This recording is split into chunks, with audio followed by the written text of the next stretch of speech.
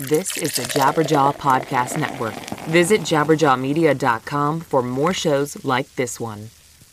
Today's episode is sponsored by Stamps.com. Get your free 4-week trial at Stamps.com. Just click on the microphone at the top of the homepage and enter the code Bad Christian. You are now entering the Bad Christian Podcast. Our God is an awesome God. He reigns from heaven. Yo, he reigns! Jesus Christ! Lord of all! Awesome.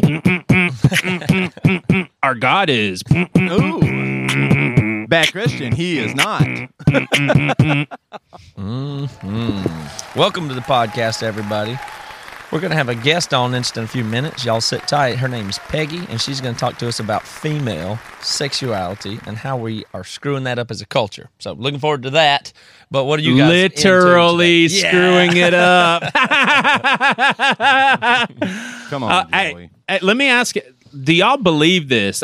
I'm like on the edge of my seat wanting to share with you guys what happened to a friend of mine. Trustworthy friend. So basically, trustworthy friend sounds like urban legend in the making here. Yeah, someone I trust. I'll put it that way. Her uncle sent to about 5 people in the family a picture of him with a bandana covering the bottom half of his face, and then a caption saying, "I'm going to kill ISIS." Sounds like a pretty normal. Well, I don't understand it still. He sent a picture of his own self with a bandana over his face to multiple people in his family, and saying that he was going to go kill ISIS. Yes. So kind of a joke. All of them, not just one person. Right. He's going to take it down. So check this out. Homeland Security called that very day, made him meet with 2 officers downtown the same morning. So basically him and his wife, they were already in the city eating lunch. And so he walked over to a park bench, and the mother watched through the window. She was scared to death. And basically they asked him a bunch of questions, told him not to do it, and then they left. Okay, so that's just unbelievable. So this is a text. We don't have all the info here still. Let me ask. That's fine. This is a text message to 5 personal contacts. This is not Facebook. This is not Twitter. This is not any social media.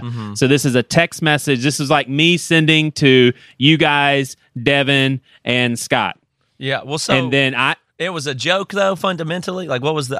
It was a joke. It was a joke. Now the my friend basically said that it was over the top, and she was even like, "Good God, like that's a pretty intense picture." But she was like, "Oh, that's just my uncle.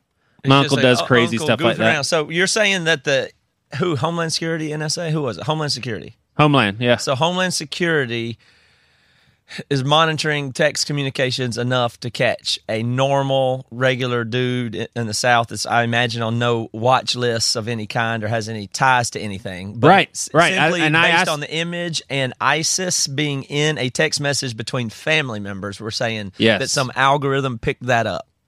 Yeah, this is a regular dude, no criminal record, just like one of us. That's pretty insane. I'm not being 100% going to believe it based on the possibility of an urban legend type thing, but I basically believe you. I think it's believable, is what I'm saying. I mean, Toby used to warn me probably about a year and a half ago. I would text really inappropriate, really over the top.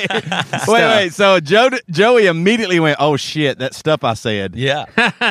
You immediately went to, "Uh-oh, I'm in trouble." No. What I thought is you used to tell me that, and I thought it sounded so outlandish that you were kidding. And I remember finally you said it to me again, and I was like, "You're not kidding, are you?" And you're like, "No, I'm not kidding. Don't send stuff like that because you just have no idea if that sort of thing can leak." And at that point, I really started thinking about it. I was like, yeah, Toby's right. I mean, he's certainly right. But then this even validates it more. Now, I'm not all about like I'm just not about conspiracy theories and stuff like that. But I mean that is what the Patriot Act and that stuff meant, that we gave away some of our.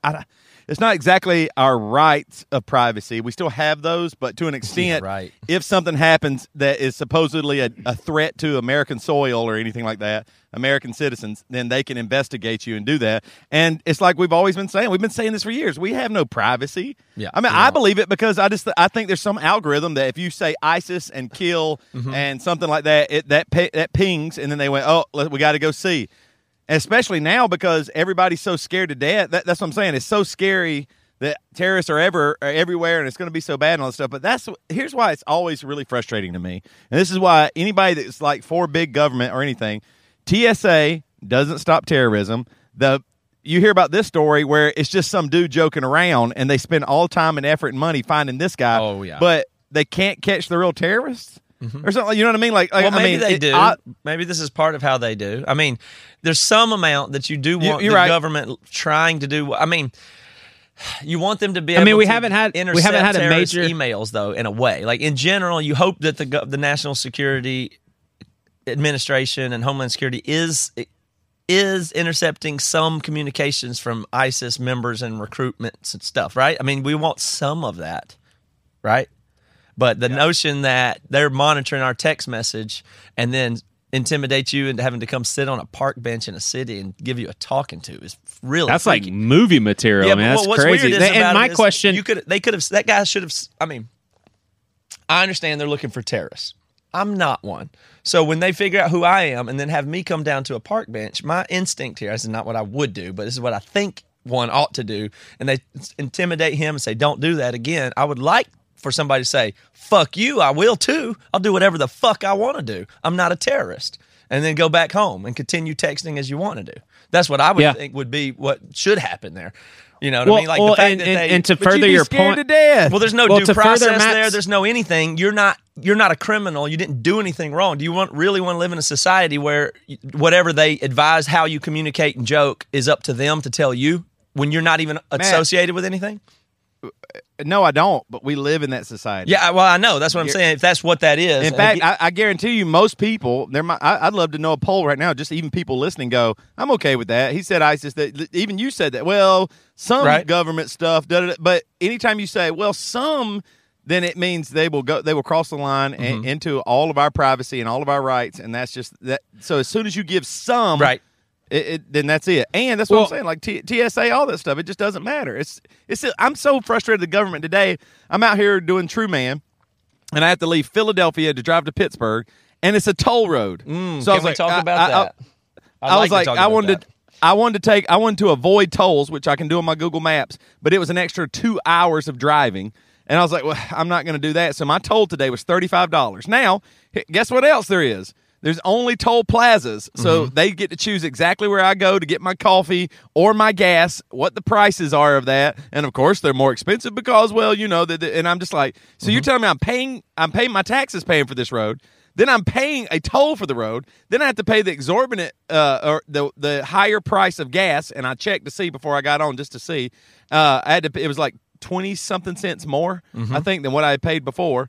And all the way, and I'm like, damn it. I mean, I don't get any say in this, and I'm still doing stuff. Yeah. I mean, I'm paying out the butthole. Yeah, well, let me talk. Let's talk about that a little bit. That, you know what should be really upsetting to you, really, if you're upset about a toll, I'm telling you, you should be just devastatedly upset about how the government intends to tax and take away money from you for what you're doing. Let's say True Man, for instance, where you're out there hustling, trying to create something, provide services and goods to contribute to the economy and grow a thing, which is how the economy works, and how much the government is going to take out of your pocket from every dollar you earn doing this, and you're going to be taxed about the roads and the stuff along the way. That is the part that's... Damn it, I wish I was a preacher. Right. Well, so we get hit hard with taxes in that... Yeah, exactly. But we get hit pretty hard with taxes, especially what we do here is terrifying and terrible, the amount of taxes the government tries to and does wind up getting from when I say small business, I mean, everybody thinks small businesses or business people or industry and business, these are the people that should be paying all the taxes. Well, it's incredibly rough, and there's no breaks for people out there who are doing the hard work, overcoming the inertia to get out there and make a business and have an employee and do these very small business things to try to make what other people, not a big income at all. And that gets lumped into the big category and the rich category, which, by the way, the rich people, I'm sorry to tell everybody this is a very unpopular notion. First of all, the rich people do pay all the taxes. Everybody likes to think the rich people get out of paying taxes. The rich people pay almost all of the taxes that are paid. Do y'all know that? Yeah. I mean, have you heard that? I mean, you hear it from some 1%er thing, but yeah, like the top 1%. I mean, look, I don't want to pay any more taxes, but the truth is I don't wind up paying that much, but it's still very difficult to get out of the ones and try to figure out the ones that we do have, and they feel pretty oppressive and a lot of barrier to even start a small business. I can't even imagine. I feel even worse for the rich people, to be honest. Not bad. I don't feel bad for poor people. I feel bad for rich people and how much taxes they have to pay. I do. That's definitely an unpopular decision. Okay, well, I'll tell you a couple numbers. I just pulled up a website. It could be wrong, but it should be. You still at least feel kind of bad for the homeless people and poor people, right? Not based on their tax burden, if that's which is the only thing I'm talking about at the moment. Yep. I feel bad for poor people for a different reason, but not because the taxes and government programs that help them. Not that part. I don't feel bad for them. The top 1% of people, according to this website at least, pay 24% of all taxes. So top what percent? The top 1% pay 25% of all taxes. The bottom 40%, which would probably be just around where we are, we're probably, who knows? I'm just going to guess. Right. I'm 50 percentile of earners in the country. I don't know. I don't know if that's true or not. But the bottom 40% pay 4% of all taxes, federal taxes. So basically none. Anybody in the bottom 40% pay basically. Now, I know when they had to write a check for $3 or $4 to the IRS, that feels like a lot, but it's not even a drop in the bucket. And in fact, if I'm going to add these up real quick, the top 20%, the top 25% pay 80-something% of all taxes that are paid. Let that sink in a second. God. So everybody, I know it's easy for all us poor people out here struggling to say, tax the rich more, or give us breaks or whatever. We're in the middle, and I still feel like the taxes are oppressive. So the point here is that they've got us all fighting about infight. And Toby, you've said this before. The government has us all doing infighting against each other in order to basically, the government wins both ways. They just let us fight about who wants to do what or do what, but really we're just ceding more power and control and money to the government the whole time. Raise the taxes on them. Good. Well, to do what? Give it to the government? To do what with? It's a racket. I'll give you another example if the court will allow it here, because my Airbnb. I want to hear it. My Airbnb drives me crazy. All right, so Airbnb is a company, and they have provided this service to me. It's basically a whole market so that my external garage can be rented out. So all the demand and the supply come for them, and their app and its development is insane. I don't know if you've ever used it, but it's just like billions of dollars poured into this user experience and the data, and literally hundreds of people are looking at my property for every day, deciding if they want to do it. I don't have to advertise. I don't have to do anything. I'm basically running something similar to a hotel, except for all the customers and clients and everything is built into the platform that Airbnb created, and people see it and they book it, and it's just easy and it's brilliant, and they make me so much money. I mean, I can get $100 a night for this place in the back of my house, and all I do is sign up for the app, which is free, and it comes to me. Now, Airbnb has done all this work, and it's unbelievable, and I just could not give them more credit for being able to create this market that helps me and helps the people that stay with me. Very simple, but it's brilliant. Now, problem is Airbnb, of course, for doing all that work, needs to take a big chunk. They need to take a big fee. And I think they deserve it. So what do you think their fee is that they take out of the money that I collect? Would anybody want to guess? My 10, guess, 20%?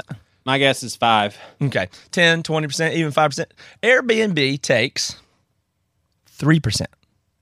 Wow. They only take 3%, and they've built this infrastructure, this beautiful, wonderful, multi-billion-dollar economy that I tap into, and it benefits. It causes production in the economy. It causes travel. It causes people to go out. It causes me to do renovations on my house. It's stimulating the economy. It's great.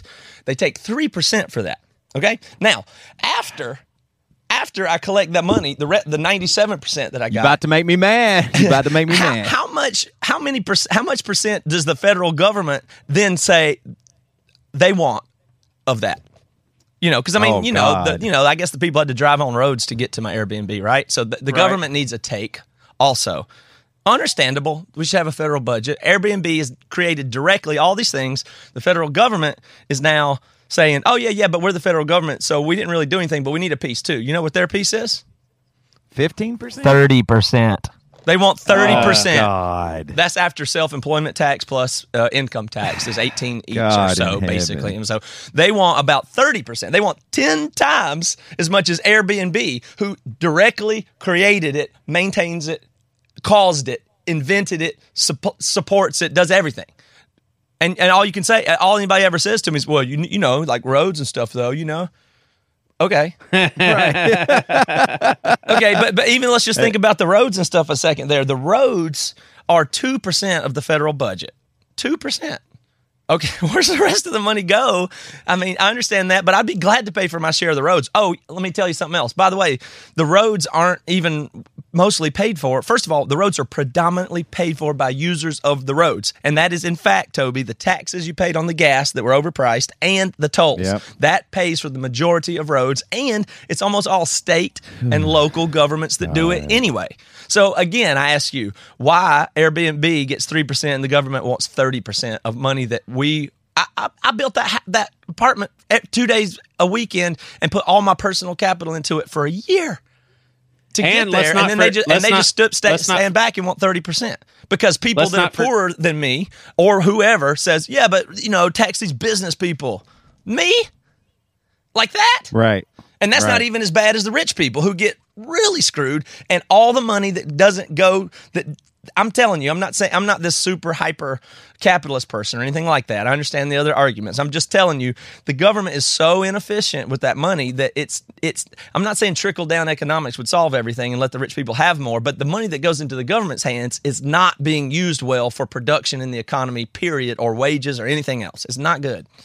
Well, make matters worse, they also don't even keep a balanced budget, and in addition to that, what the government does is bad Joey's quality. Gonna be pissed about a budget. It's bad Joey quality. Get mad about budget. I mean, think about the U.S. Postal Service in comparison to FedEx. Yeah, exactly. Well, let me interject there real quick. Right. And let me tell you that a good way to handle that is stamps.com. So I just had to send in a check for $7,000 to the government recently for something, and I used stamps.com to send in my envelope with the cashier's check made out to, the Department of the Treasury. Anyway, I use stamps.com because stamps.com is the best way. You can avoid that post office by using stamps.com. You'll be able to create your stamps account in minutes online with no equipment to lease and no long-term commitments. You can click, print, and mail, and you're done. That's it. So unlike the post office, stamps.com never closes. You can print postage for letters or packages at your convenience 24/7. Totally flexible. It's great. Stamps.com brings all the services of the U.S. Postal Office right to your fingertips. You can buy and print official U.S. postage for any letter, any package, any class of mail using your own computer and printer. It's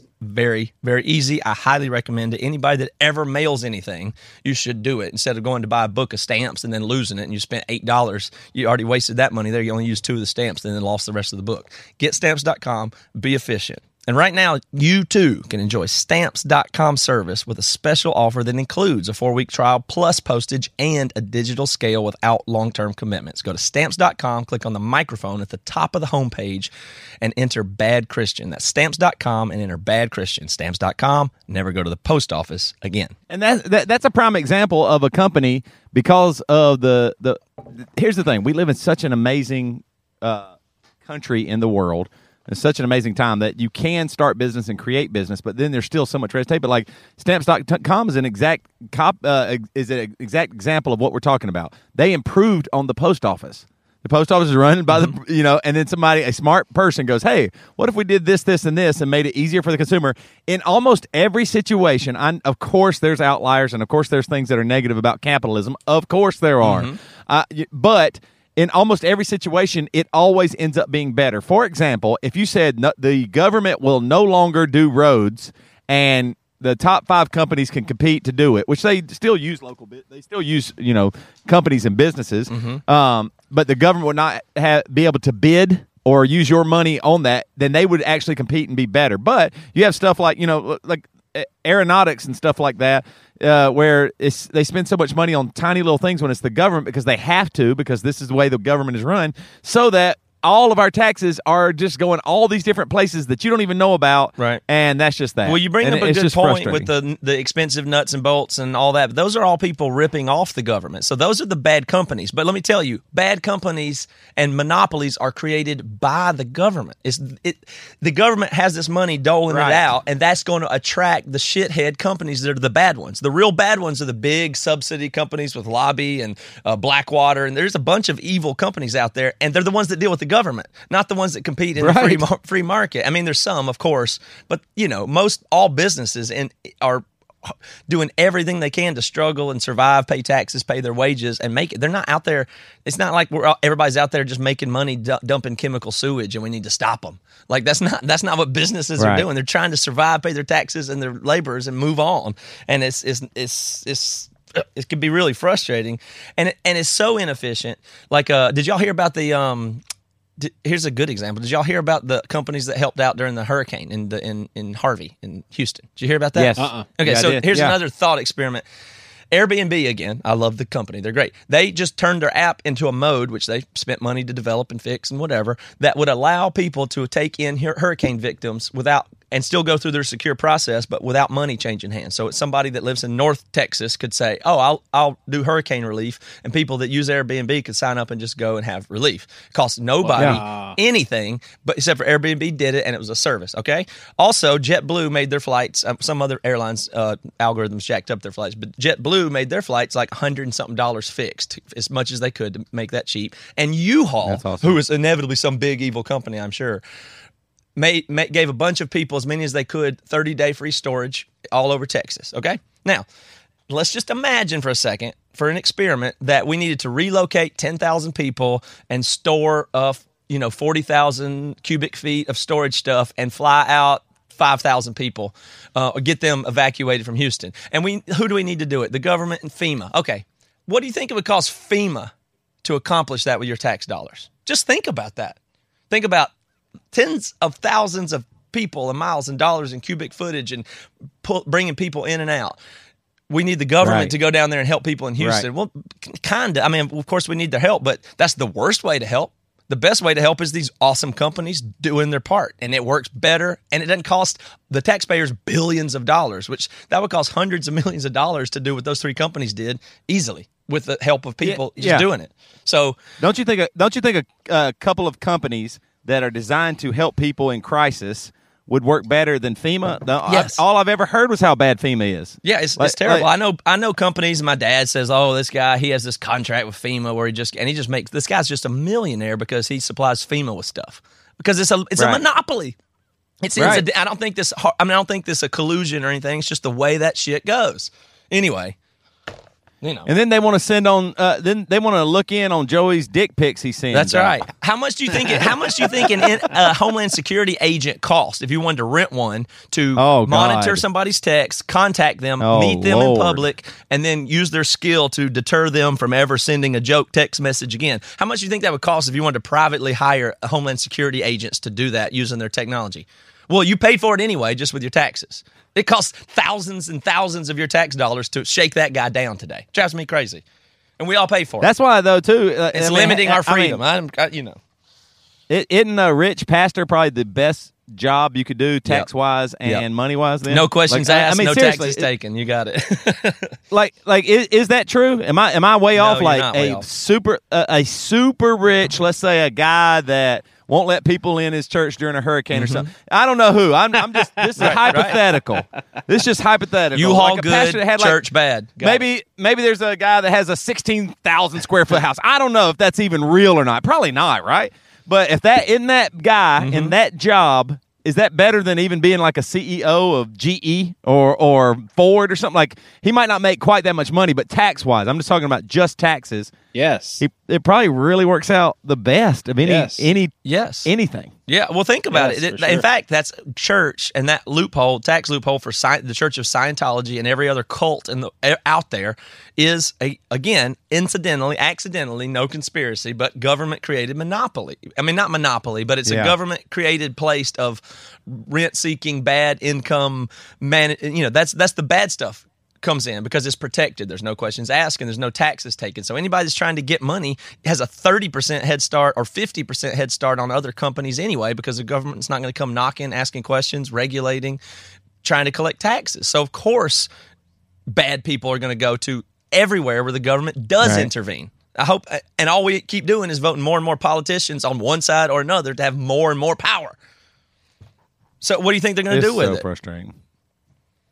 It's so frustrating. Like, I really do feel like government is just so already overwhelming. It's already just overwhelming. Oppressive. And I can't think about it freedom much. limiting is a whole other issue there that we started on. I mean, to me, just the fundamental fact that we don't have a balanced budget, I just, that right there makes me pause and think that's the most frustrating thing ever, especially when, if you owe the government money, I mean, you can get in big trouble. Where if it's the other way around, they enforce that with guns and cages. Do you know how hard it was for me to get money that the government owed me?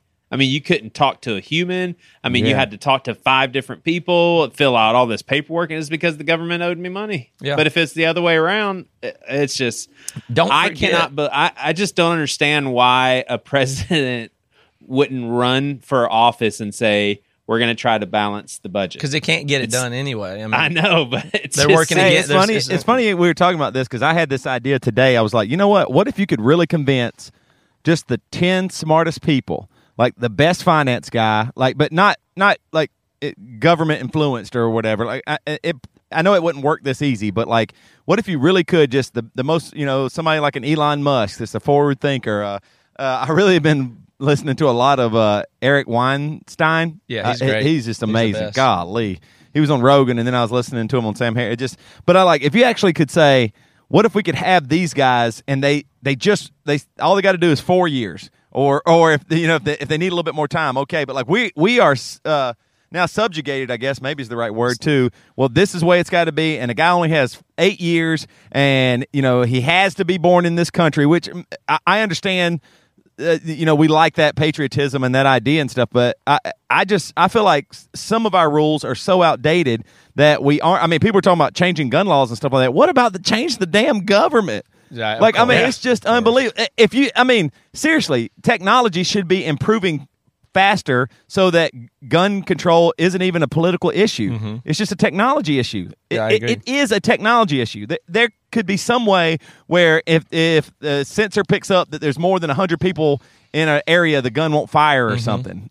Yeah. Or I know I don't know how all the logistics, but it's frustrating to me that we turn to the government and go, well, the government has to make these laws. That's the biggest lie. Just think about gun control. Solve our problems for us. That's ceding control and freedom and power and money to people that are only going to do bad with it. We need smart people that are problem solvers, like you said, not charlatans who grandstand and campaign for constantly. Right. That's nonsense. That's what just boggles my mind is like, even take this issue of gun control. And you know what? Eric Weinstein said this, and it really did. I think one of our biggest problems now, we are so polarized that we can't have a long-short position. Meaning, like, for example, all of us agree that everybody needs some health care, right? Everybody, I feel like, in America deserves or needs or should get some health care. I even believe that for me, because I think that would actually help, my pocketbook too. If everybody had some health care, they might, preventative maintenance, whatever it might be, all kinds of things, right? But that I also have a shorter one. That's maybe the shorter one. The bigger one too is, how do we fund that? How is that paid for? And it's already terrible. Mm-hmm. I mean, when I go to the doctor, I went to the dentist right before I left for True Man, had no clue of what it was going to cost. When have you ever walked into Walmart and bought something like, when I get there, I'll see how much it is. Yep. Insurance companies are another example of bad profiteering bad companies that are evil, and they're only in place because of government regulation. They're not fixed because of it. They're caused because of it. And there's more nuance to it than that. But don't forget that after all that federal tax, the government I still pay a shitload of property tax on my house. Sales tax is about 10% where I am. I know that's not all federal. You pay a lot in gas, pay it on the car tabs. Shouldn't that pay for the roads? Right. You do all this. You pay state income tax, and then you pay extra tax on liquor, and they want to charge you extra tax on soda and all that stuff, and then you're going to try to save money for your whole life, and then when you die, the government wants half of what you got left before you give it to your kids. Fuck them. Right. It is insane. I mean, it's just not cool. It's oppressive. It's just not cool. Yeah. I mean, it's that's the thing too. If we keep looking to the government, it's only going to get worse. Yeah, they like the only thing they can do is throw more money at stuff invisibly or visibly, and you don't even know, and that's just crazy. So. You know what's really crazy, Joey? We're talking about conspiracy theories a little bit, and I know you're a big 9/11 conspiracy theorist, but the one that does, I haven't heard a good explanation for it, but what was the guy that the day before 9/11, he went up and said we were missing $2 trillion or something like that? Do you remember that part of the conspiracy, Joey, for 9/11? I've never heard of that. So the day before 9/11 happened, what is his name? I can't remember off the top of my head. Somebody will text us and let us know. But a high-up Republican official, I think, went up and said that somehow some money was missing, and they were going to try and get to the bottom or whatever. And then the big conspiracy is that, the next day 9/11 happened, and the exact spot, it was the accounting spot in the Pentagon where the plane hit, and it destroyed all that paperwork and stuff. And then, of course, everybody forgot that because we were going through the worst, thing we'd been through almost. As far as a terrorist attack, so I don't know. You should read up on that and find out. I still probably believe it's some coincidence, or I don't know exactly, but that's a big one that they say. He said we're missing. I think it was $2 trillion, maybe it was $2 billion. I believe it was $2 trillion, but they just didn't even know where it was. Yeah, and that's our government. Now let me lose $2 trillion. See if you see me walking around and getting reelected. Yeah. Now they certainly benefit from us being distracted and polarized, which is very disturbing because it's not good. We sound like just. We really sound. It's really funny. When you're young, you're like this, and then when you get older, you sound like an old man that complains about taxes. You know what I mean? Like you don't care. You want to help everybody, and then when it starts coming into your pocket. When the government's hand gets in your pocket, it is hard to go, okay, it's all good. Last year, Solid State Records ran a vinyl sale called 13 Days of Halloween, and it went so well that they're running it back for a second year.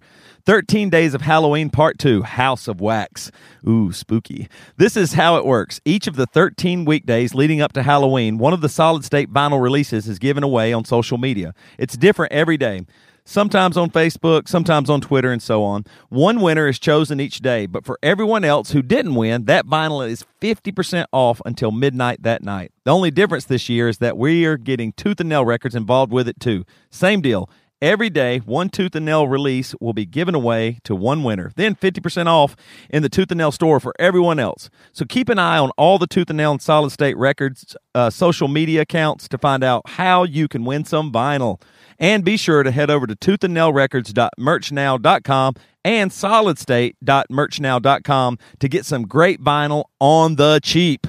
Peggy, we're excited to talk to you. We had I think there was 3 people that sent me your video within, 3 or 4 days. I'm like, okay, I'll watch the daggone thing. and I watched it, and I was like, oh my gosh. So just some context. I'm from the South, Bible Belt, and the three of us were all from the South. Collectively, we have 6 daughters.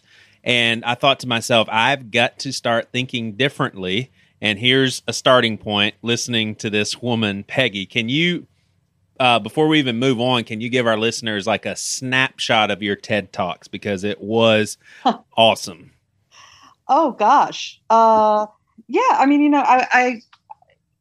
it came from my book, which was called Girls and Sex, and I was really looking in that book at the disconnect between the ways that girls learn that their role is to be desirable and the ways that we don't teach them to understand their own desires and wants and needs and limits, and the ways that harms them in their personal relationships lifelong.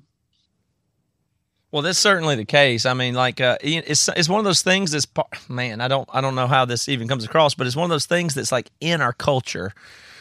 And I'd like to avoid using the word patriarchy is what I'm trying to avoid, but it's coming up. There's things in our culture that you don't even realize are there because it's just the water you're swimming in. So until your eyes are open to how the general culture that we're swimming in contributes to these really negative and bad and destructive outcomes in the way that women see themselves, their sexuality, and their body, until your eyes are open to it, I mean, all I can say is that you don't even think about it. So that's the weirdest part about it. I mean, here's a perfect example, Peggy. My mom, who I love dearly, she was hanging out with my daughter, who was about 8 years old at the time. And my daughter is just being a silly girl, dancing around the house, singing, and then she does a somersault, and her shirt basically flips down, and, you see from her waist up. And my mom's reaction was like, Gwenny, no. Like, all of a sudden, my daughter was, I hate saying this because it makes my mom sound so horrible, but it's just her natural instinct. My daughter was shamed. Right. Like, she was basically shamed for revealing her belly button and her breasts that are non-existent. So if she, if she's being taught that at the age of 8, I mean, it really made me think, because I am the type of guy, I was just raised this way, to where if, in the 11th grade, if my daughter's walking to school and she's got a really tight shirt on, my inclination would be, you can't wear that. And it seems like I'll ask you, what message are we sending to a girl who is wearing a very stylish shirt to high school? It's tight fitting. Let's say she has very large breasts, and it's going to look tight regardless. And a father says, "Oh, I don't know. You need to be careful wearing that." What kind of mess? Because a lot of people would say, "No, that's a positive message. You don't want people thinking that she's dressing that way to turn guys on." Right. It's so complicated, and it's one of the most common things that parents. I wrestle with it as a parent. I'm a parent of a teenage girl, and I wrestle with it. And I think that it's shaming the girl for her body is not the way to go with that. And the idea that you're distracting boys reinforces the idea that you're kind of asking for it. If you, and that boys don't have to be responsible for their own behaviors. So what I like to do is to try to shift that conversation with a girl. I mean, you're trying to walk this line between living in the world that we live in, right, on one hand, which is a world that can be, dangerous for a young woman, and also giving her sort of confidence and having a sense of her own bodily integrity and sexual agency, and not shaming them. So, I talk a lot to girls about how the culture, what's confusing for them is that the culture sells them the idea of self-objectification as a form of self-empowerment. Mm-hmm. So that, when you see Kim Kardashian, or you see Miley Cyrus, or you see these artists, that, they say they're expressing their sexuality, but they're all expressing it in this very narrow, commercialized idea of looking sexy rather than feeling and understanding in their bodies. And we know so much that self-objectification for girls undermines their self-esteem. It creates fertile ground for depression, for eating disorders, for reduced sexual satisfaction, for all of these things. So rather than focusing on, you're distracting the boys, I like to try to help girls critique the reasons why they might be being sold this message and how that might be damaging to them, and let them make their choices from that. Yeah, Peggy, where did this idea come from? Like using Joey's example of his mother talking to his daughter. Like, what was instilled in Joey's mom, Barbara, to make her do that? Like where did this idea come from? Of, hey, do you have to say her name, man? Do you have to say her name? Sorry. I'm just kidding. Barbara's a great lady, but that's what I'm saying. Like, she thought she was doing the right thing. She was trying to protect your daughter. Where does that come from? Well, I think that we have this idea that if we somehow, as women, dress right or behave in a certain way or do a certain thing, that we'll be safe. But down that road, ultimately, you're wearing a burqa, and don't even know if you're certainly not safe then, right? You'd argue less safe, honestly, right? Like, wouldn't the data suggest that women in those cultures are less safe, or especially dangerous for women of our culture to do what we're free to do when they go there? They're even in more danger too. Yeah. So that's not a guarantee. At the same time, that doesn't mean that you're going to wear a bathing suit to school. So it's. I think that we're walking a line that is often, and girls are walking a line that's so contradictory and so difficult for them to maneuver. So, when I've had this conversation with my daughter about a girl that she knew who was dressing pretty provocatively, I'd say, look, it's not right. It's not fair. I don't want to shame her in any way. At the same time, I know this girl is really smart, really talented, a really good friend. And again, not fair, not right. But I worry that it seems like what she's saying is that she wants people to judge her by her body first. And that concerns me for her. So how do you talk to, for instance, your teenage daughter or something like that? I say that what I just said, I have said to my daughter. Mm-hmm. So Peggy, that was key. So you want to help girls for their sake, not for guys' sake, which I think is an important distinction. And, we run a lot of circles in Christian culture. And so it is a really big deal not to cause guys to stumble. And I was reading this blog post by a Christian woman who said, I refuse to alter my attire to keep guys from stumbling. I will not do it anymore. And it was such an abrasive article that made so many good points. It was just like, why can't guys just get control of themselves and not objectify women and stop looking at body parts while they're having a conversation with them? So at least if they're going to do it, they don't have to comment on it when you're walking down the street or walking down the hallway, Yeah. But look, we're in this right now. We're having this national conversation, right, about at the far end of that spectrum, extreme forms of sexual harassment, sexual assault, that has been going on with impunity for decades. Mm-hmm. Yeah. And so I think there's a way. I'm actually working on a book on boys now, and I think there's a way that we think we're talking to boys and we're not, and that we have to. It's not. It isn't enough to even have these more open, honest, and progressive conversations with girls. We have to really bring boys into it. Yeah, that's the weirdest thing. Once you wake up and kind of realize, wait a second, all we do is talk to women and girls about the problem. That's all the instruction is on them, and they're the because that's it's just natural for guys, right? Well, and it's totally natural. Well, to talk to you guys because I feel like when I go out and speak, I do a lot of speaking, and I'm invited all over the country and stuff. I look out in the audience, and how many guys are out there, like basically, and I think they're afraid that I'm somehow gonna. I don't know, blame. I think that they're afraid to shame and blame. And you're going to heckle them? Would Peggy heckle the guys? Well, I'm so happy when I see men who want to think about these issues in their own lives, in their sons' lives, and in their daughters' lives. Well, if you think about teenage boys, they're like, gosh, they don't listen to anything. Like, it's almost like if I wanted to go and I don't have a 15-year-old boy or anything, but 15-year-olds are just so... They can't. It feels like they can't learn or listen or pay attention. And I feel like even if I wanted to communicate this notion to 15-year-old boys, all I could tell them it was just threaten the shit out of them to not ever do this. I can't even think of like what messaging they'll possibly listen to at that age with those hormones. I'm not excusing it at all, but how do we actually address and maybe you're hitting on that a second ago when you said at least Joey said to not look at their body parts, and you said, well, at least not catcall or do these other things. Is there some acknowledgement or something that we understand that boys have some biology or something going on that's and bad cognitive abilities at that age are so hard to control or train? Is there, and I don't want to make any allowance for that by any stretch, but how do we take that part into consideration to even communicate it? Well, I don't think boys will be boys or anything. That's not what I'm saying, but there's something biological there.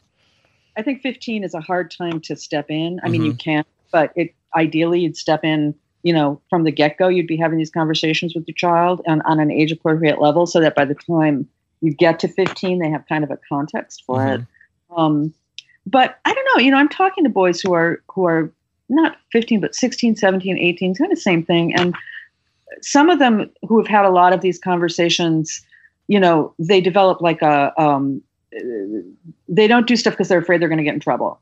And that's not ideal, but it's better than the alternative. Like, I'd rather have them not do it because they're afraid that they'll get in trouble than do it. And some of them have really thought things through and are really trying to figure out what it means to be a man in a different way. Mm-hmm. And those guys are so interesting and so heartfelt that I'm really loving the conversations, honestly, that I'm having with boys. And maybe it's because I'm not their parent and I'm not, that they can talk to me in a way that they wouldn't talk to somebody else. Mm-hmm. But they really, they really tell me stuff. They tell me about their misdeeds. They tell me about their, quandaries. It's been pretty intense. I wonder if it's crazy. Sexual shame, is just generational. Like, if you grew up and you were shamed about it, now we have this, this phenomenon where obviously our parents don't like to talk to us about sex, not even because of anything other than it makes them uncomfortable. So the topic's avoided. And so therefore there's less just total vernacular around the topics and issues. There's the exposure to the whole issues are kind of taboo. Is that a big part of it? Well, but I think that's still true. I mean, it was so clear to me that one of the things that I talk about is the difference between Holland and the U.S. And I was looking at this research on girls that were demographically similar in two different universities that they randomly chose to talk about their early sexual experience. And the Dutch girls, like everything that one would ever want, those girls embody, fewer pregnancies, less disease. They weren't drunk when they were, engaging. They enjoyed themselves. They knew their partners really well. They contracepted, all of this stuff. The American girls, not so much. And the Dutch girls, when they talked to them, said that their parents, teachers, and doctors all talked to them from a young age about sex, sexual pleasure, and the importance of a loving relationship. Mm-hmm. But the real difference was the parents. And American parents were not necessarily less likely to talk to their kids about sex, but they tended to talk only in terms of risk and danger. Mm-hmm. And Dutch parents talked about balancing responsibility and joy. And the pleasure and joy. That's interesting because you're right. Even families where they make sure to talk about sex, it's like this clinical thing that's like you need education, like we were going rock climbing or something. I totally would have said, this is contraception, this is disease protection. I would have talked about consent, and then I would have thought I was done. Yeah. And that other conversation, understanding, developing a sense of sexual ethics that involves reciprocity, mutuality, affection, all these different things that we want for our kids that aren't just about like either don't do it or if you're going to do it, make sure you don't get pregnant or get a disease. We don't even have the language to address it, I think. Peggy, let's put some flesh, pardon the pun, on some of those terms you just used, like reciprocity and all that kind of stuff. Are you saying that with my daughter, I have two daughters, they're not even teenage age yet, but are you saying that I should be concerned and talk with them about, I should make it my business to hope that they get a really good and early grip on sexual pleasure and satisfaction? Yeah. I should be thinking about their pleasure and satisfaction. On my website, you can link to it. There's a resources page on the Girls and Sex page that has some, age appropriate resources across the spectrum for that. But yeah, because one of the things, we're afraid, right? We're afraid that our girls will get taken advantage of. We're afraid of all kinds of things if we look deeper. But what we know is that the more girls understand their needs, wants, desires, and limits, the more they expect out of an encounter. Mm-hmm. And one of the things that was really clear to me was that girls were seeing themselves as like the providers rather than participants. And that was particularly true with oral sex, which was has been the real change in the 20th century. And with our kids is that oral sex is seen as less intimate than intercourse when it goes female to male. Mm-hmm. So when girls are on the receiving end. And I love your glass of water analogy. If you could tell people that. Favorite. I was just going to get to the best. So I heard so many stories, right, about with girls telling, and they did it for all kinds of reasons. It was status. It was a way to go further without having intercourse. Mm-hmm. It was, there was all kinds of reasons why they were doing it. But I heard it so much that I started saying to girls, look, what if every time you were alone with a guy, he wanted you to get him a glass of water from the kitchen, and he never offered to get you a glass of water? Or if he did, it would be like, they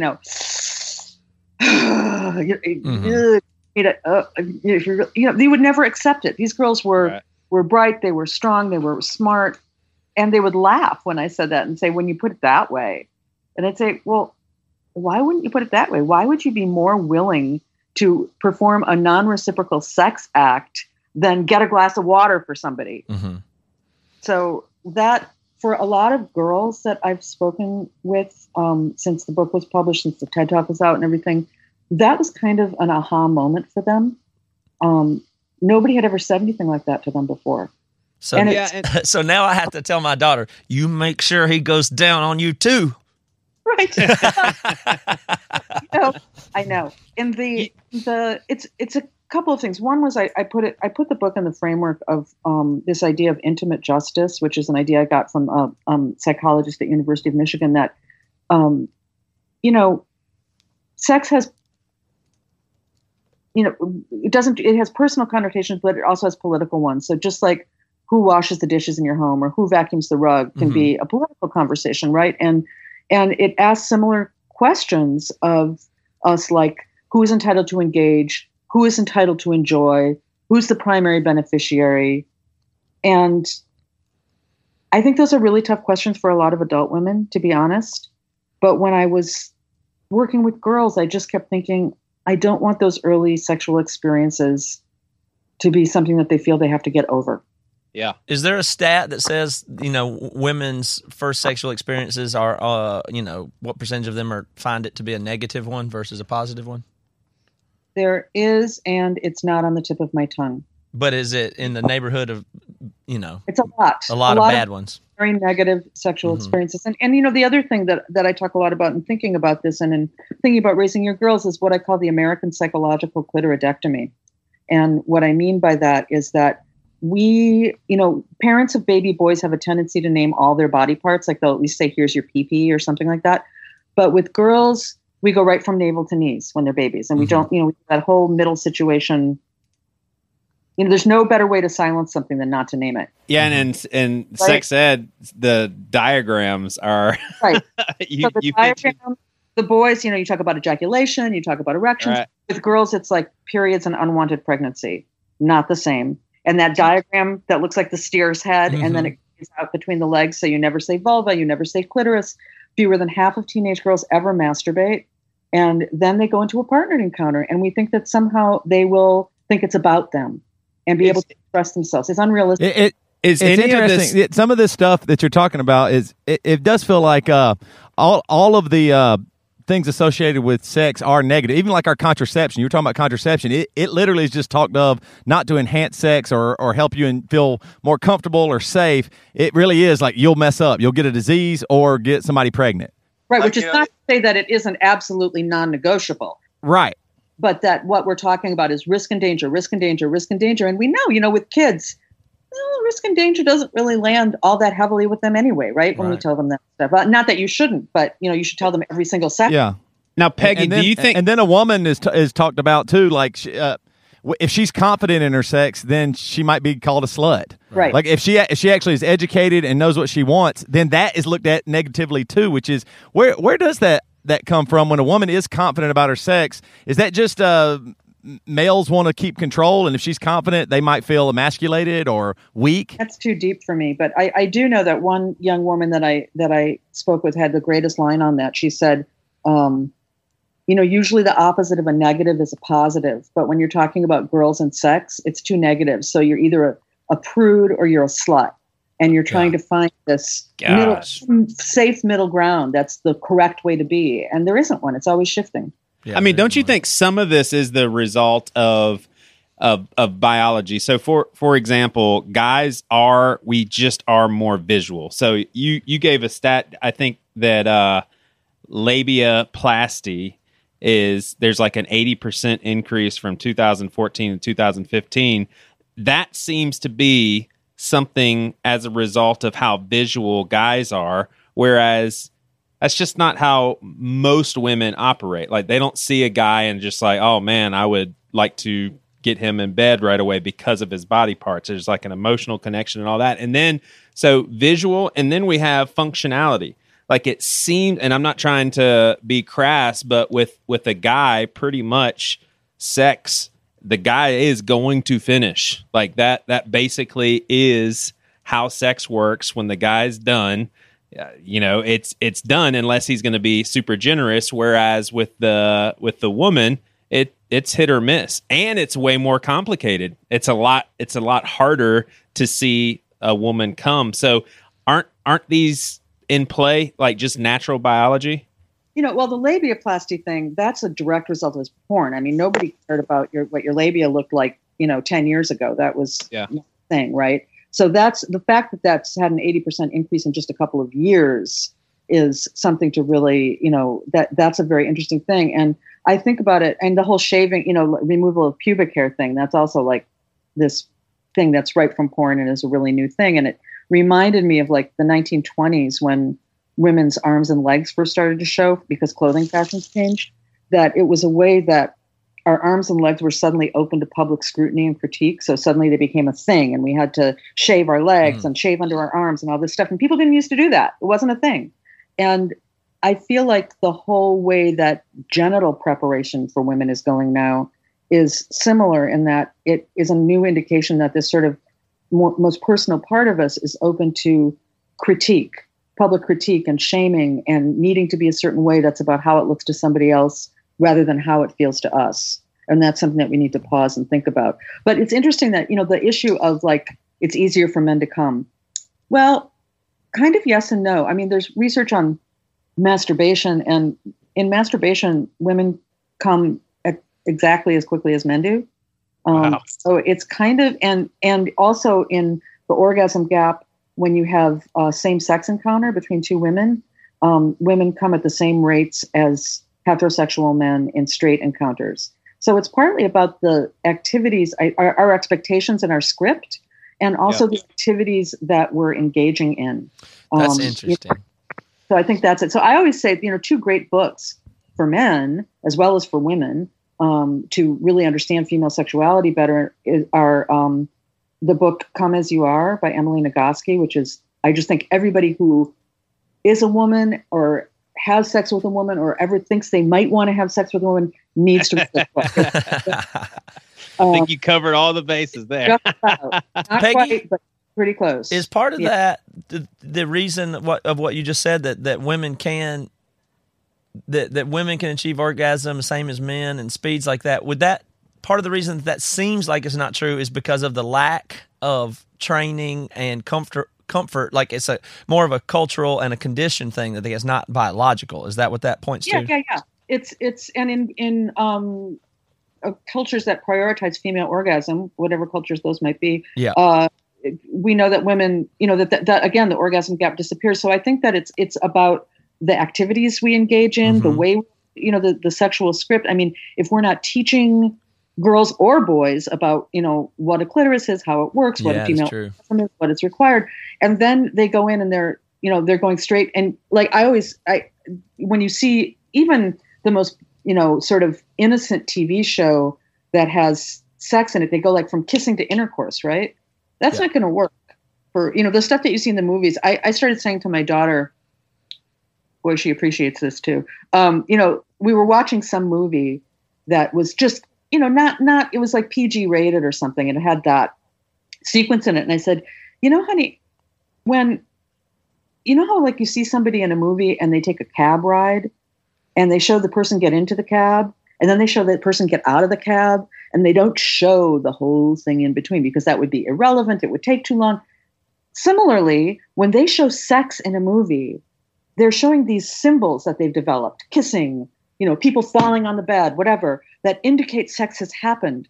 But that's not actually what happens in real life. That's not how it goes. Mm-hmm. And if you're looking at a million Hollywood movies and you think, oh, you go from kissing to intercourse, there's P.S. It's from a very particular kind of, male gaze point of view. Mm-hmm. And so I think, disrupting those ideas of what we think sex ought to be, how we think it ought to work, what it's about, who it's for. All of that is important for our young people. That's true. Because yeah, go ahead. I'm really curious what you think about this, because we've talked about this numerous times on the show. One time with some lady friends of ours that do a podcast called Free Sex Podcast. But it's this whole dichotomy of if a woman let's go into marriage. Let's say a wife says to a husband, I just don't feel close to you. You come home from work and then you immediately get busy doing other stuff, and then you just go to bed. We don't talk about anything. We don't get below the surface. I need to feel connected to you. That is 100% valid. That's a very good thing to bring up. There needs to be more deeper discussion. Now, reverse that, and the guy says, hey, I just don't feel connected to you. It's like we eat dinner, we get the kids ready for bed, and then when you go to bed, you're too tired and we never have sex.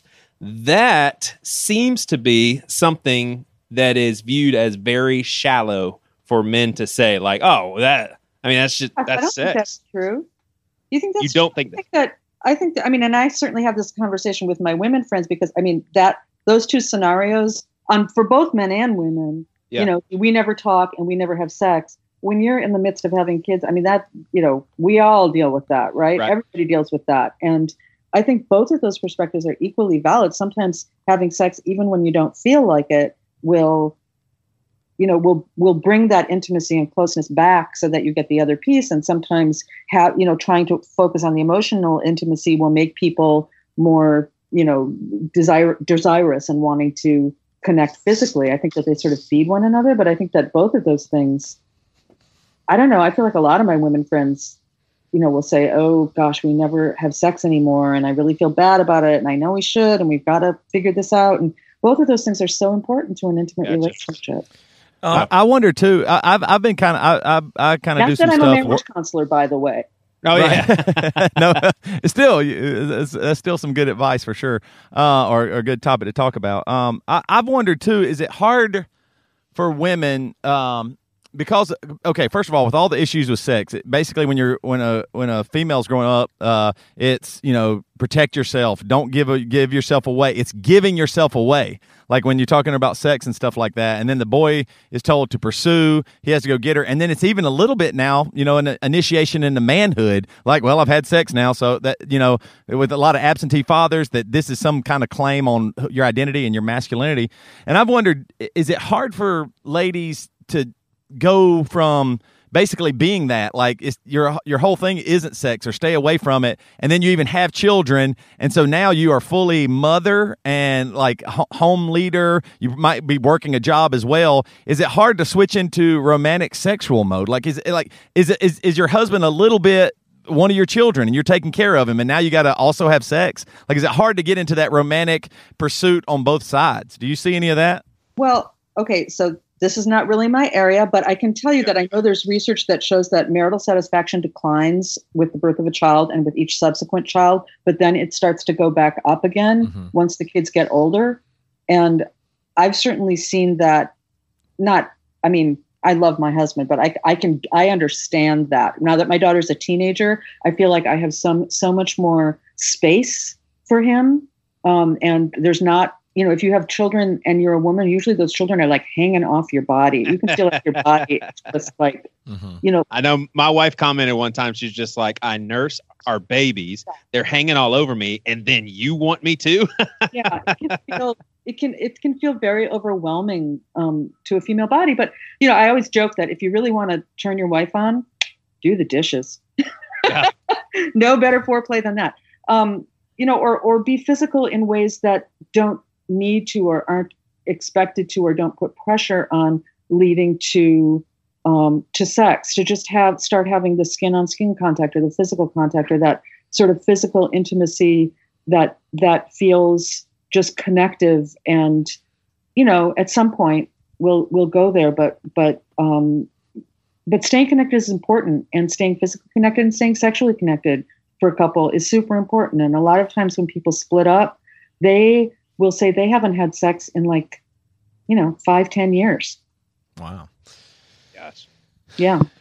So before you leave, this has been awesome. Before you leave us here, give us, give our listeners a snapshot of what are some very practical things that and we'll reduce it to fathers of daughters, but what are some very practical things that we can start doing now, or things that we need to be careful of avoiding in order for us to encourage positive sexuality and girls being able to view it as very pleasurable and not something that's always dangerous?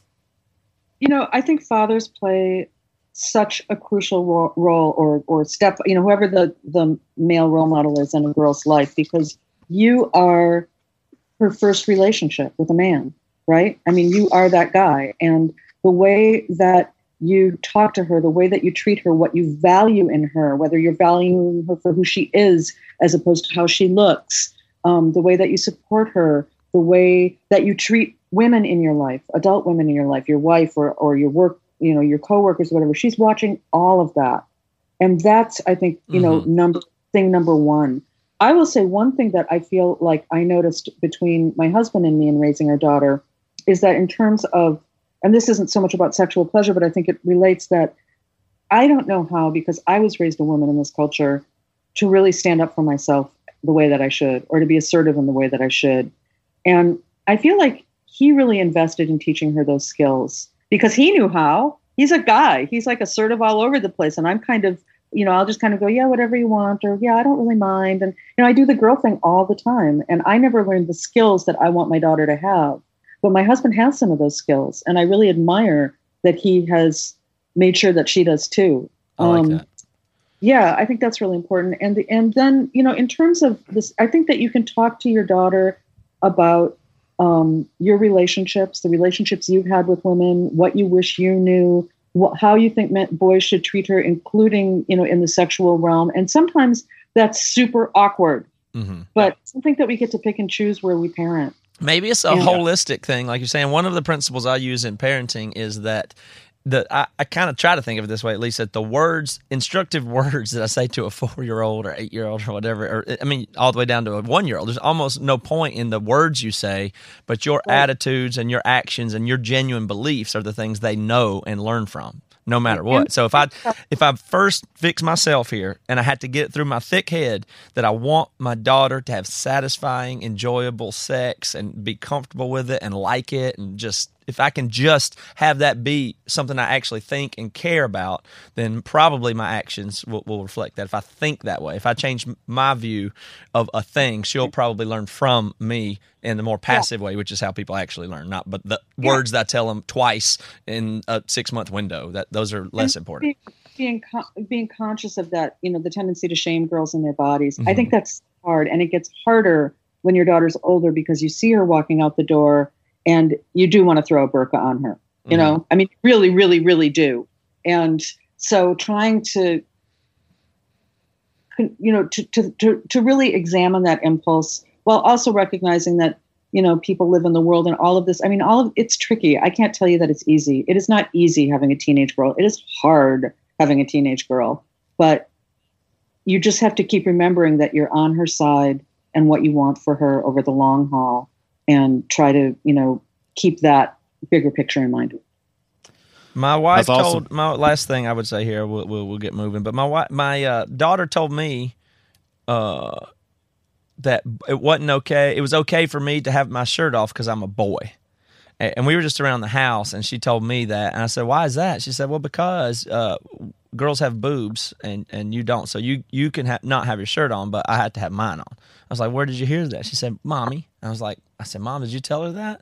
She's like, "Well, yeah." And, we had to kind of think through that. But, even that seems – I didn't even really like hearing that, really. That's just a categorical thing imposed on her that early. I'm not mad at my wife for saying it. I get it. Like, she's probably telling her, come back inside. You don't have your shirt on in the yard. I don't know. And that was probably an easy answer. But I felt like even that just didn't disturb me. But I thought, what's the better way what would have been a better way to handle that?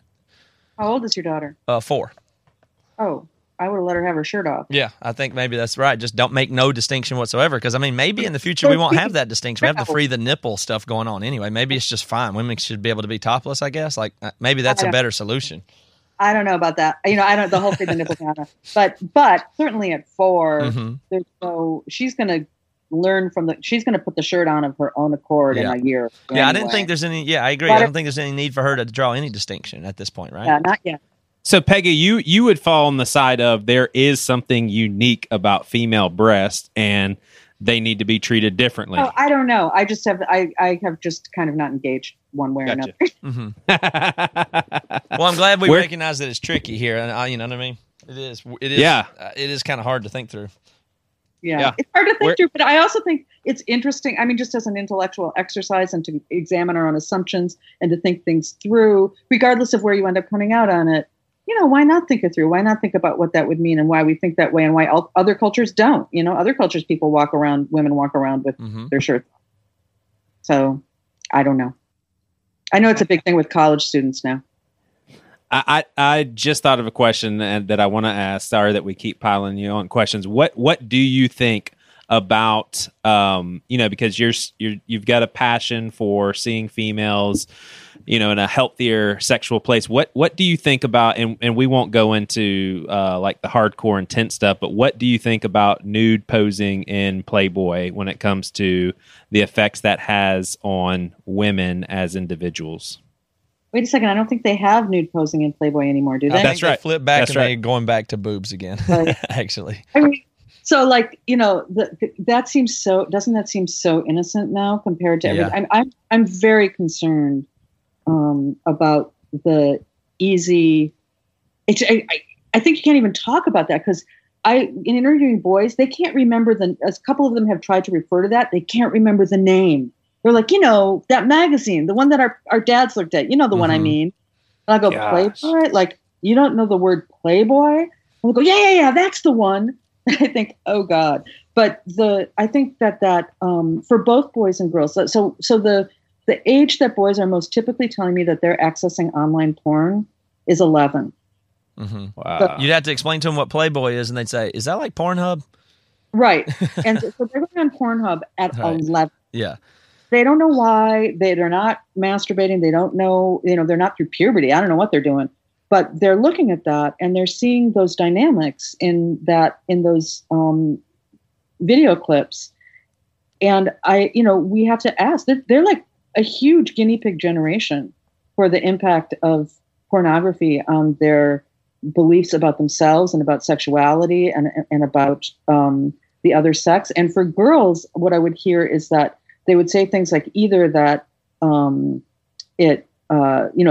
boyfriend wants to know why I don't make the noises porn stars make during sex. Oh my! And I would say like, well, it's a movie, and movies have to have a soundtrack, or they'd be silent movies. So that's kind of why they make those noises. And maybe you're not in a movie, or the rise of anal sex among teenagers is directly linked to the rise of online porn. That comes right out of Christianity, I believe. I think that's rampant because we have this technical insistence on vaginal penetration that is absurd, and so it's all anal and blowjobs. Right. And the other piece that girls would say to me about their own the way that they were feeling, it was a new way for them to feel inadequate about their bodies and their sexuality was what boys were bringing from porn into the bedroom. So one girl said to me, that she would be making out with a guy and then suddenly something would switch and she'd be out, almost like outside of her body looking down. And she would think, what would she do in this situation? She wouldn't move. She would do this. And I said, who's she? Who are you talking about? And she said, I have no idea. And she thought about it and she said, I don't know, maybe it's those girls from porn. But I think, that's really, affecting kids. It would be ridiculous to say it doesn't have any impact. Otherwise, what's the whole purpose of advertising, right? Of course. Yeah. Repeated exposure is supposed to change us. So what does this mean? And I think it's a really big question of how we start talking to our kids about that. And I think that we need to talk to our kids much younger than we think we do. Mm-hmm. Yeah. Yeah. Well, thank you for getting us a jump start on the conversation. I hope other people will let some of it sink in there. And congratulations on Girls and Sex, a New York Times bestseller, indie bestseller, and Amazon bestseller. And people can find you at PeggyOrenstein.com. That's ORENSTEIN. Awesome stuff. Keep at it. You've actually helped us as fathers of daughters, so we appreciate it. That is the greatest compliment you could pay me. Thank you very much. Awesome. Have a good Thanks, rest Peggy. of the day. Thank you. You too. Bye-bye. Okay, so I got something. That was great. Let me give a little applause to Peggy there, and then I have something else exciting for us. That was good. Yeah. It's nice to talk to people that have thought some stuff through instead of just rambling on like we do. I do have something exciting that I do know about that I am going to play for you guys. Okay. And Joey, Cool. I want you to tell me what it is. See if you can identify it. Okay, Matt.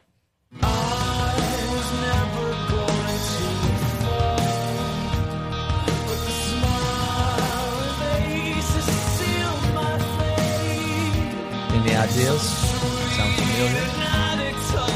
Ring a bell? Put you on the spot.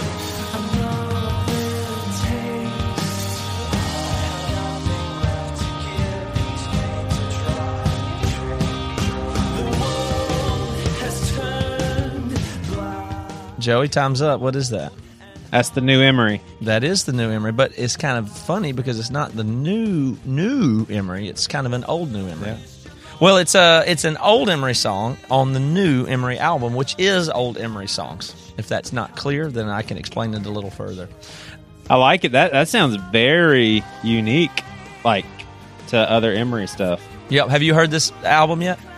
No, I haven't heard a lick of it. Good. We've kept it under wraps. He won't buy it.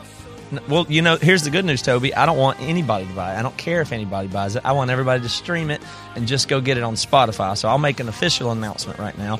Emery has a new album of Emery classics reimagined.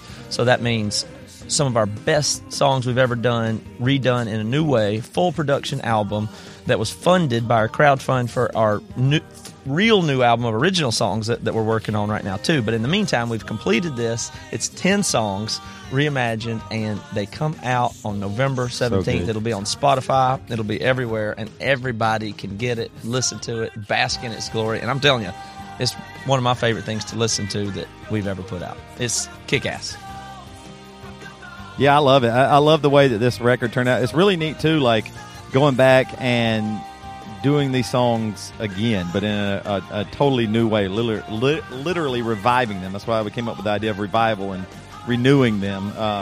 They just sound so good. It's like a fun record, like because you'll be singing. You're singing along to new songs. That's what's so cool. Like you're singing along to a brand new song in a way. That's just so that fun. You already know. That is cool. I like that. Hey, you sound super excited, Joey. I really appreciate it. What do you got coming out, you son of a bitch? What's your record? What's your book? No, what's your new sermon? I've got a new. I was just gonna say I got a new sermon coming out first Wednesday next month. It's gonna be killer, and you'll just be able to recite the stuff that I'm saying because it's just like the two before that. So I'm really looking forward to it. But there will be new. What's the sermon title? My wittiness is falling apart at 40 years old. Well, so look, if you could get your sermons on Spotify, I bet you could probably make $0.05 a year. Well, quick shout out to the bcclub.com. If you want to go check it out, it's the bcclub.com, and the group keeps growing. I reckon because people like finding other somewhat like-minded people that listen to this dumb podcast. And I also reckon it's people that want more of this podcast, and the BC Club gets an extra episode Who wouldn't want weekly. More? Yeah, seriously. But, there's also some merchandise depending on what level you buy into. You may even get all the new BC music releases. And let me give you an example of that. Everybody that's in the BC Club, I'm about to get an email going and figure out a day here in the near future. I don't know when it'll be. Maybe even really soon. So if you're in the BC Club, stay tuned because I'm about to get you this whole Emery album that comes out November 17th, way before November 17th. So you'll be jamming it. Hell yeah. Between now and then, and nobody else will be. So anybody wants to join the BC Club, even between now and then, I'll slide you this record before it's out. Heck yeah, and I'll give you a little teaser. This is very preliminary, but it looks like we may have a well-established author who's going to release a book on BC words. So we're excited about that. That's something that you would get for free as well. So anyway, also one more thing. For all the talking I've done about the thing, I forgot to mention the name of it. It's called Revival. So Revival Ooh, is I the like name that. of the new Emery album, which is Emery Classics Reimagined. I'll shut up about that until next time. Actually, that word revival kind of makes me depressed. It gives me those feelings. My brain starts firing chemicals, and it takes me back to my childhood in which we all felt bad because I didn't know if I was really speaking in tongues, and the revivalist was yelling at me. So Boring. I don't really like that. Can I promote something? Like, Whatever I don't you ever want. do that, but the Unstoppable Badass podcast has changed to Song Rescue, and we have songrescue.com, and Dev and I are going to be doing some workshops in December in Atlanta and Nashville. So you can go to songrescue.com and come to a living room show where we'll hang out, we'll play some music, and we'll work on some songs live. What do you do? and Work show on their you- songs? Yep. We'll work on songs and maybe try to write some stuff together or show people stuff. Or it's just going to be a lot of fun. Like, you can go to the website and check it out, songrescue.com. It's going to be very fun. Awesome. That does sound cool. All right. So these folks joined the BC Club just recently. Well, actually, I don't think we say these names as they come out. But anyway, thank you, Ross Boomershine, Rob Tarver, Jonathan Cornwell, James Wells, Sean Foodie, Vincent Packer, Eric Eager, Caleb Gore, Misty Canterbury, and Mary Beth McCauley. You guys are officially blessed and highly favored. Very good. God loves you. God loves you. Toby, are you, before we sign off here, is it driving you crazy being alone on the road? Greatest week of my life. Oh, sweet. Nice. It actually, I'm in the back of a Starbucks parking lot right now with my van open, laying in my little bed here that I have, just doing this podcast, and headed to Pittsburgh for True Man tonight. So it's actually pretty cool. I listen to podcasts and just think and have all kinds of ideas, and it is pretty nice. So it makes me feel real bad having Peggy on. Like, I left my wife completely with our 3 kids, losing her mind, and then I'm going to go home and ask her to have sex with me. Yeah. What a jerk. At least you're going to ask. That's all I can say. True that.